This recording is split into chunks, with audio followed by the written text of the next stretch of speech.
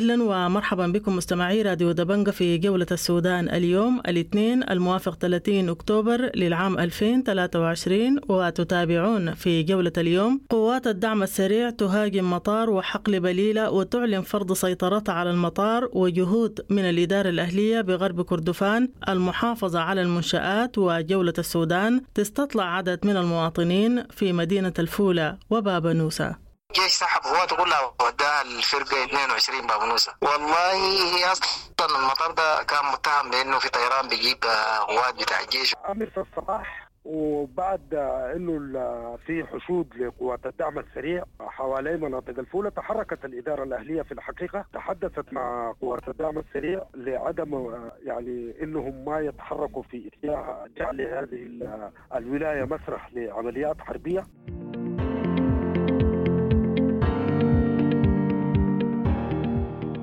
في جولتنا أيضا احتدام المعارك في محليتي كرري وأم درمان، وغصف مدفعي من قاعدة كرري، وقتلى وجرحى وانهيار عدد من المنازل في الحارات 6 و5 و18 و20 بمحلية أم بدة. وجولة السودان تلتقي إحدى المواطنات. صباحنا في كرري، محلية كرري ومحلية أم بدة، غصف مدفعي عنيف مكثف من قاعدة كرري العسكرية، اتجاهات مختلفة، ومما أدى إلى جراء سقوط منازل وضحايا، وتم إسعافهم ونقلهم لمستشفى النوم. الحالة يرثى لها الوضع مزري وطيران يحلق، والآن أنا أسمع دوي الرصاص وأصوات المدافع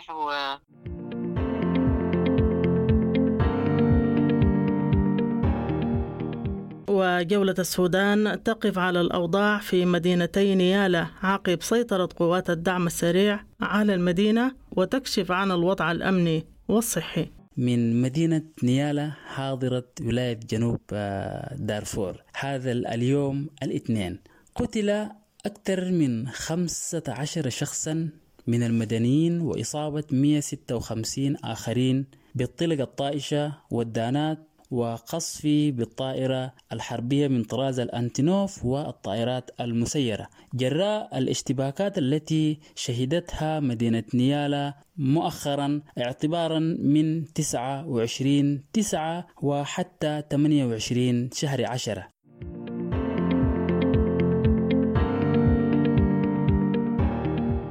وفي جولتنا أيضا اعتدال بلة محمد أحمد رئيس مبادرة سهم الخير بمنطقة الإسكان الحارة 75 بمحلية كرري، تكشف عن أوضاع مأساوية لسكان المنطقة. مبادرتنا اسمها مبادرة سهم الخير، الإسكان حار 75 كرري. الواحد لو ما شاف بعينه ما بيصدق. الأسر دي أصبحت إنها لا تملك قوت اليوم، لا جعانين عديل.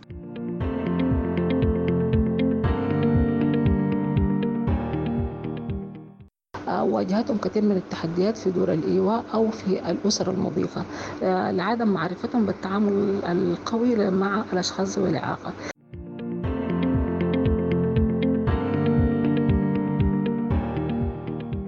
كانت تلك أبرز موضوعات جولة السودان اليوم، ومعا إلى التفاصيل. راديو دبنقا، راديو دبنقا، راديو دبنقا، راديو دبنقا.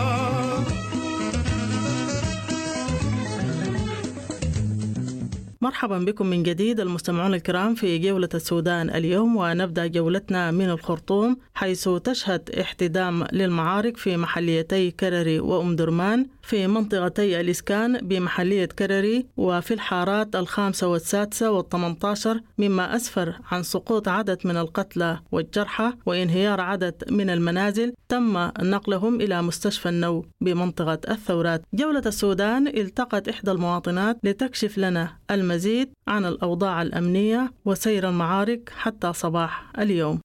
صباحنا في كرري، محلية كرري ومحلية أم بدة، غصف مدفعي عنيف مكثف من قاعدة كرري العسكرية، اتجاهات مختلفة، ومما أدى إلى جراء سقوط منازل وضحايا، وتم إسعافهم ونقلهم لمستشفى النوم. الحالة يرثى لها الوضع مزري وطيران يحلق، والآن أنا أسمع دوي الرصاص وأصوات المدافع، والناس كلها متحفظة وفي بيوتها. الوضع الأمني متردي والوضع الإنساني متردي، الناس ما عندهم حتى الوجبة. الآن يعني الغصب متواصل والضرب متواصل من اتجاهات مختلفة، غصب عنيف مكثف، اتجاهات مختلفة متبادل بين الجيش والدعم السريع. في الحارة السادسة في محلية مبدة بالتحديد، محلية مبدة الحارة السادسة والخامسة والحارة 18 والحارة 20 دي فيها ناس ماتت، وفي منازل اتدمرت، والناس طلعت نزحت دخلوا على كرري، على محلية كرري 71 و 75، استضافوهم في مدارس وفي مساكن ناس، وده الوضع وده الحال. مرحبا بكم من جديد المستمعون الكرام في جولة السودان اليوم، وننتقل إلى غرب كردفان، حيث أعلنت قوات الدعم السريع سيطرتها على مطار بليلة بحسب بيان أصدرته ظهر اليوم. وجولة السودان استطلعت عدد من المواطنين الذين أكدوا انسحاب قوات الدعم السريع من منطقة بليلة. جولة السودان أجرت استطلاع وسط المواطنين في مدينة الفولة وبابنوسة لمعرفة المزيد عن الأحداث. الأوضاع كالآتي، إنه ما في زول جاء الفولة خالص، لكن استطاعنا ديل فاتوا بليلة لهم المطار والحقول هاي. لا استلموها تماما. وفي أي تحركات من جانب الحكومة والجيش ولا ولا ما في؟ لا هو الجيش سحب قواته كلها وداها الفرقة 22 بابنوسة. والله هي أصلا المطار ده كان متهم بأنه في طيران بيجيب قوات بتاع الجيش وكده، قال له هو تابع لعقار لكن بسيطة ما كثيرة في المطار. نعم. وما في أي أنباء عن قتلى ولا جرحى، ولا الفولة ما استقبلت أي جرحى ولا كده؟ لا حتى الآن ما استقبلوا حاجة، يعني ما جات حاجة من بليلة، هي ما قريبة من الفولة. والأوضاع في الفولة هذا يعني ما في أي بوادر بتاع التحركات ولا كده؟ لا هذا السوق شغال والمؤسسات شغالة، يعني ما في حاجة جات الفولة أصلا. حتى الناس إنه بيعملوا توصية إنه الناس ما يخربوا المؤسسات تحت البترول، ودي مؤسسات وطنية اعتبارها وكده يحافظوا عليها. نعم. طلعت أي توجيهات من الإدارة الأهلية لناس الدعم السريع أو للحكومة المحلية إنه الناس ما تخرب ولا كده، ولا دعوات من المواطنين عادي؟ والله دعوات من المجتمع المدني، لكن في تحركات للإدارة الأهلية إنه مفترض تمشي بعد شوية لبليلة وتجتمع الناس هناك أساس إنه ما يخربوا المؤسسات الوطنية. والله طبعا أمس الصباح وبعد انه في حشود لقوات الدعم السريع حوالي مناطق الفولة، تحركت الإدارة الأهلية في الحقيقة، تحدثت مع قوات الدعم السريع لعدم يعني انهم ما يتحركوا في اتجاه جعل هذه الولاية مسرح لعمليات حربية. ولكن أشارت قوات الدعم السريع للإدارة الأهلية بأن هنالك مطار بليلة، وهو مطار يستعمل من قبل القوات المسلحة، وبالتالي تقوم منه طائرات وتضرب قوات الدعم السريع، وبالتالي هم مضطرين للتعامل مع هذا المطار. ولكن عندما التزموا لهم بأن نخاطب الجيش وأزمنوه، هنالك أنباء تقول أن الإدارة الأهلية تحدثت مع الجيش، ولكن الجيش رفض الاستجابة للإدارة الأهلية، وبالتالي حركت هذه القوات وسيطرت مساء البارحة مساء أمس على مطار بليلة ويفتحوا المطار بالفعل، ولكن ما وجدوا الطائرات، ولكن دمروا 2 دبابة وأسروا معاهم واحد من الضباط. ما تأكدنا من رتبته شنو، ولا من إلى الآن يعني لا توجد طائرات هناك، وانسحبت القوة راجعة إلى مناطق أبو الزبد وقوة الدعم السريع بعد تنفيذها للعملية. لا ما في أي معلومات عن نحو مباني، ولكن كل المعلومات متركزة في أنه حرق للدبابات، تدمير للدبابات، ويمكن يكون هنالك مستودعات. مطار قد يكون اتيحت تماما، هم يفتحوا المطار بصورة كاملة دون أي مقاومة، ولكن بعد ما انتهوا من العملية دي يمكن تم تدويرهم من بعيد قذيفتين لا أكثر، ولكنهم باتوا على أرض المطار وقاموا اليوم الصباح بالانسحاب إلى مناطقهم التي أتوا منها في مناطق الزمن. وما في أي معلومات عن استهداف موظفين في الشركات ولا كده؟ لا أصلا هم ما لقوا موظفين أساسا في الشركات، باعتبار انه كل الموظفين انسحبوا قبل وصولهم لبليلة في منطقة دبنقا، يعني رجعوا.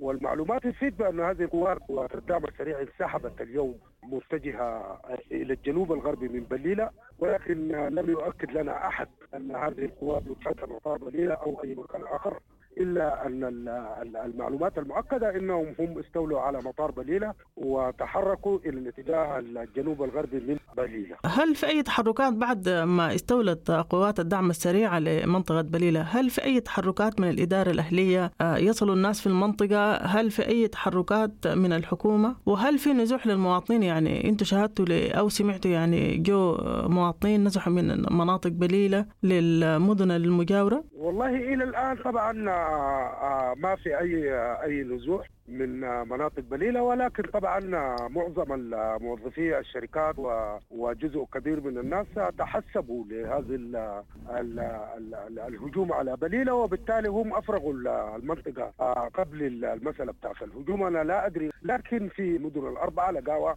الفولة بابلوسة المجلد ما أضيف أسر وصلت الأردحة وكذا، ولكن هنالك طبعا يعني جهود الآن تبذل من قبل الإدارة الأهلية والأعيان وناشطين المدنيين وجزء كبير من الأكاديميين يتحركوا من أجل أن يحولوا دون جعل ولاية غرب كردفان بكل مدنها وقراها، يحولوا دون أنها تكون مسرح لعمليات العسكرية بين الدعم السريع والجيش. والجهود هذه الجهود نأمل أنها تنجح، ولكن إلى الآن ليس هنالك أي مؤشر لفشلها أو لنجاحها، لكن كل البلد تغلي من أجل الحيلولة دون إصرار موسع للجيش والدعم السريع. على مستوى مدينة بابلوسة حيث توجد رئاسة الفرقة 22 مشاة، هنالك تحركات من قبل الجيش.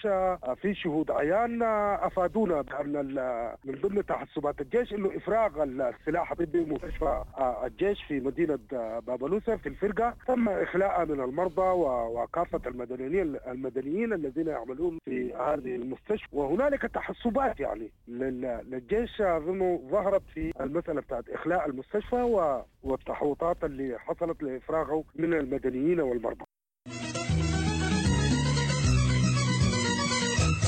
مرحبا بكم من جديد المستمعون الكرام في جولة السودان اليوم. ومن غرب كردفان ننتقل إلى ولاية جنوب دارفور وحاضرة نيالا، والتي سيطرت فيها قوات الدعم السريع على الفرقة 16 مشاة. جولة السودان التقت أحد المواطنين في مدينة نيالا ليحكي لنا الأوضاع والأحداث التي شهدتها مدينة نيالا، والتي تعيش في عزلة تامة حتى الآن بسبب توقف شبكات الاتصال بالمدينة، لمعرفة الأوضاع العامة في المدينة في الفترة من شهر 9 وحتى يوم 28 من الشهر الجاري. مرحبا بك. أحييكم من مدينة نيالا حاضرة ولاية جنوب دارفور. هذا اليوم الاثنين قتل أكثر من 15 شخصا من المدنيين وإصابة 156 آخرين بالطلقة الطائشة والدانات وقصف بالطائرة الحربية من طراز الأنتينوف والطائرات المسيرة جراء الاشتباكات التي شهدتها مدينة نيالا مؤخرا اعتبارا من 29/9 وحتى 28 شهر 10، وذلك بحسب ما صرحت به إدارة قسم الجراحة والعمليات الصغيرة بمستشفى الوحدة جنوب بمحلية نيالا جنوب لراديو دبنقا. وعادت الحياة إلى طبيعتها في المدينة بعد أن توقفت لمدة شهر كامل بسبب المعارك العنيفة ما بين الجيش والدعم السريع، والتي أدت إلى سقوط قيادة الفرقة 16 مشاة في يد قوات الدعم السريع مؤخرا. وتشهد مدينة نيالا هدوءا كبيرا في الأوضاع الأمنية، وخاصة محلية نيالا جنوب. أما محلية نيالا شمال الأوضاع فيها غير مستقرة، وتكثر فيها ظاهرة النهب والسرقات وإطلاق الأعير النارية بكثافة ليلا ونهارا. الوضع الصحي غير مطمئن بنيالا ومحلياتها المختلفة. المستشفيات العاملة الآن هي مستشفى الوحدة جنوب والمستشفى السوداني التركي وبعض العيادات الخارجية والمراكز الصحية، وهناك نقص حاد في الأدوية المنقذة للحياة والسوائل الوريدية والمستهلكات الطبية، وهذه المواد لا تكفي للعمل لمدة أسبوع. وأيضا هناك مشكلة أخرى متعلقة بالصرف الصحي. أغلب دورات المياه في الأحياء امتلأت ولا يوجد عربات الشفط بالهواء، مما اضطر السكان الرجوع إلى النظام التقليدي الحفري، يعني حفر الآبار بالقرب من هذه الحمامات وشفطها يدويا، وهذا يؤدي إلى تلوث البيئة وتناقل الأمراض عن طريق نواقل الأمراض. أما فيما يتعلق بحركة الأسواق داخل وخارج نيالا، هناك عدد بسيط من الأسواق الآن تعمل في داخل مدينة نيالا، مثل سوق المواشي في شمال المدينة، وسوق الجبل في شرق المدينة، وسوق الأندلس غرب المدينة في الناحية الجنوبية. هناك أسواق فرعية مثل سوق زي ألوان يعمل في يوم السبت فقط، ويقع جنوب غرب المدينة بحي الوحدة جنوب، وسوق التبلدية وسط حي الوحدة جنوب، وسوق السريف غرب المدينة بحي تكساس غرب. مرحبا بكم من جديد المستمعون الكرام في جولة السودان اليوم، وننتقل إلى محلية كرري بأم درمان، والتي يعيش فيها المواطنين أوضاع مأساوية قاسية بسبب عدم تمكن الأسر من الحصول على الوجبات الرئيسية. في منطقة الإسكان 75 هنالك مبادرة سهم الخير، والتي أطلقتها عدد من نساء المنطقة للأسر التي لا تمتلك قوت يومها. جولة السودان التقت اعتدال بلة محمد أحمد رئيس مبادرة سهم الخير بمنطقة الإسكان الحارة 75 للمزيد عن معرفة مبادرة سهم الخير وعن الأوضاع الإنسانية للأسر بمنطقة الإسكان الحارة 75. أنا اعتدال بلة محمد أحمد ساكن الإسكان. أصلا هسه الليلة نحن من الصباح على كوباية شاي حمراء من غير بنص معلقة حق السكر الشوال. السكر عندنا 70، نحن ما بناكل لكن بنحاول ناكل لغيرنا. ما عندنا، أصبحنا ما في أي شيء إلا رحمة رب العالمين، والعندنا قسمنا. مبادرتنا اسمها مبادرة سهم الخير. الإسكان حار 75 كرري، اللي هي شركينا الحاجة اللي بتجينا بقدر المستطاع نحن بنحاول نشد به، بتمر على كل ناس الحلة. نحن حصلنا ما يقارب 600 نفر دي يوميا، بيجوا بيجوكوكم، بيجوا بساخن بارد، بيجوا بشيلوا الأكل اللي هي كبسة بتاعت فراخ، شوربة بتاعت عدس. الناس الأفران بدونا العيش، كل واحد بدينا طاولتين لله. البليلة دي بالقدر الكبيرة كويس. فهسه الحمد لله ماشي كويس، لكن دايرين أي قرش يدخل نحن بنحاول ننجد به الأطفال الجياع المساكين المحتاجين. الناس دي بقت والله هلكانة، ما ماتت بيدانات لكن حتموت جوع، ماتوا بالجوع. هل تصدق إنه الناس دي 8 شهور ما في بيت دخلته لحمة، ولا في ضحية الناس ضبحت لها خروف بتاع ضحية في خشم الباب؟ لحوم دي بقوا فاقدين، وشوهم بقت مبرقعة من عدم البروتين كويس، من عدم البروتين بقت وجوههم مبرقعة. الناس ده شنو؟ يقول لك نقص، ده شنو نقص، بيعالجوا بشنو؟ ما في حاجة. ترمنا اديونا البليلة بتاعت الهناية، شوال البليلة حصل 160 مليون، 160 ألف ده شوال، وما في إغاثة والله العظيم، ما في شيء كده. نحن حتى الآن دخل الإسكانات، وإحنا الإسكان 10,000 في بيت.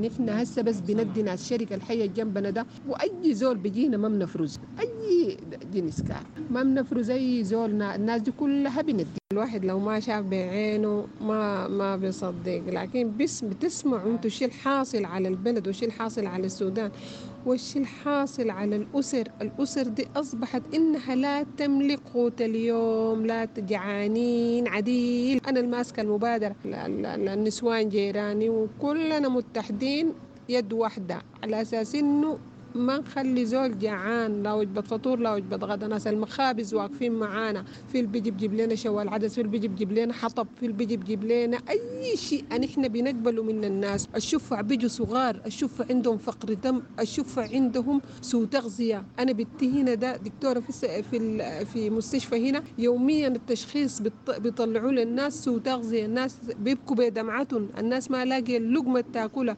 الناس ما ماتت بيدانات لكن حتموت جوع وحتموت عطش وحتموت أي شيء، عدم عصير وعدم سكر كويس. أنا بيجوا هنا ده في اليوم بوزع قمح لا يحصى ولا يعد، بوزع سكر لا يحصى ولا يعد. هسه من الصباح دي شادلنا البليلة دي ما عليها حد، وما في إغاثة بتصلنا وما في حاجة وصلنا.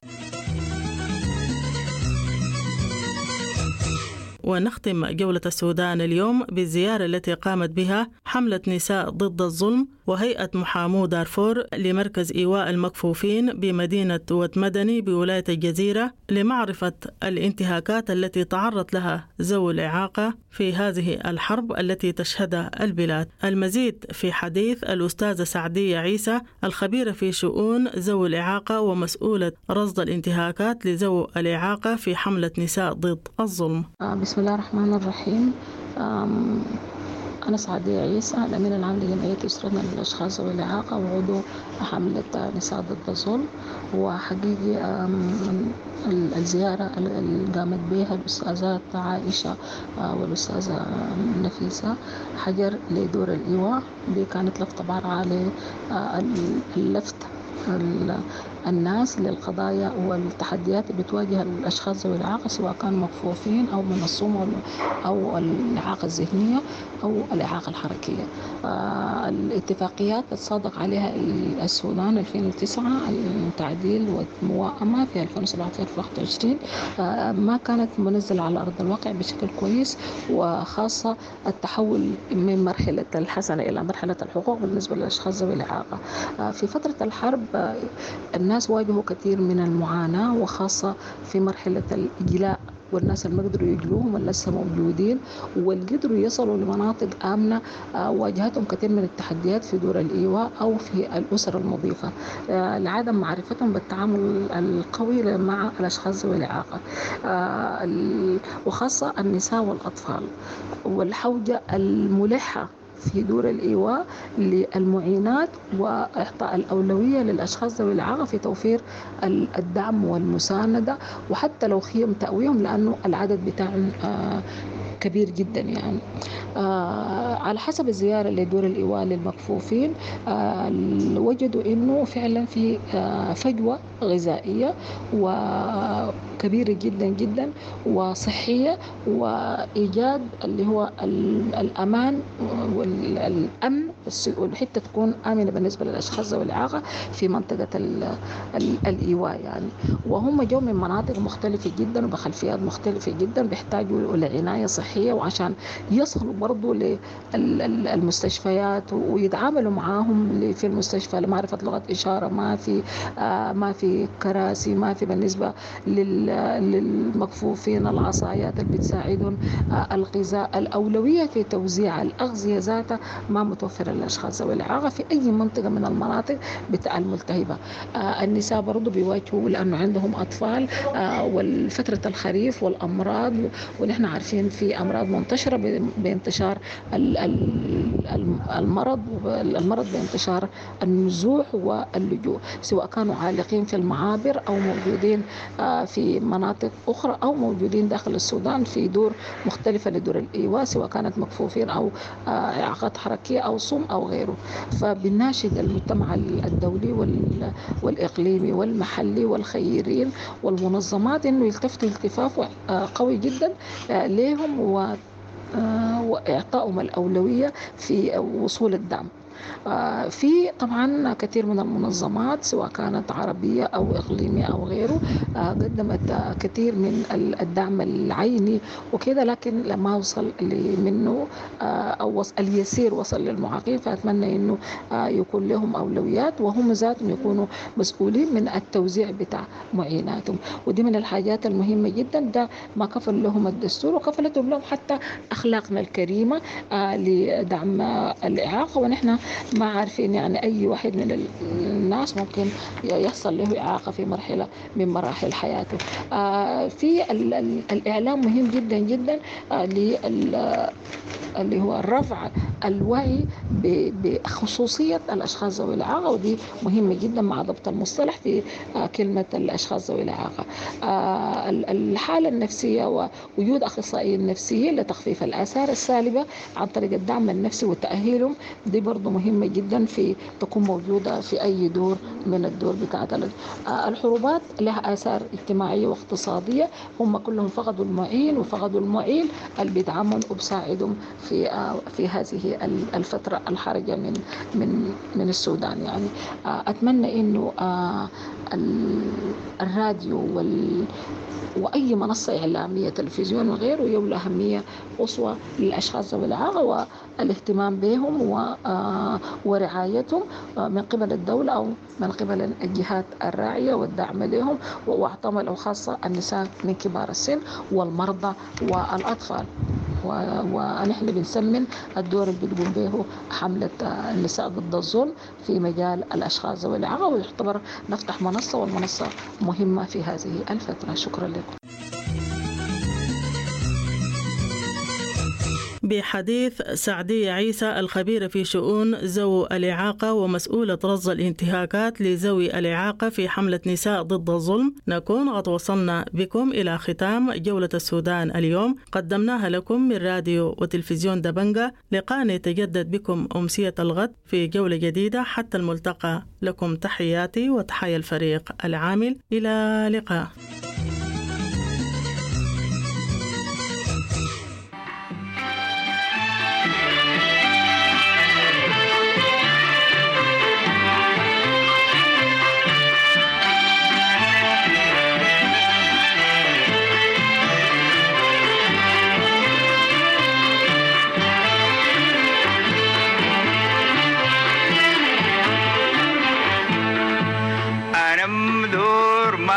تأمل في رجوعي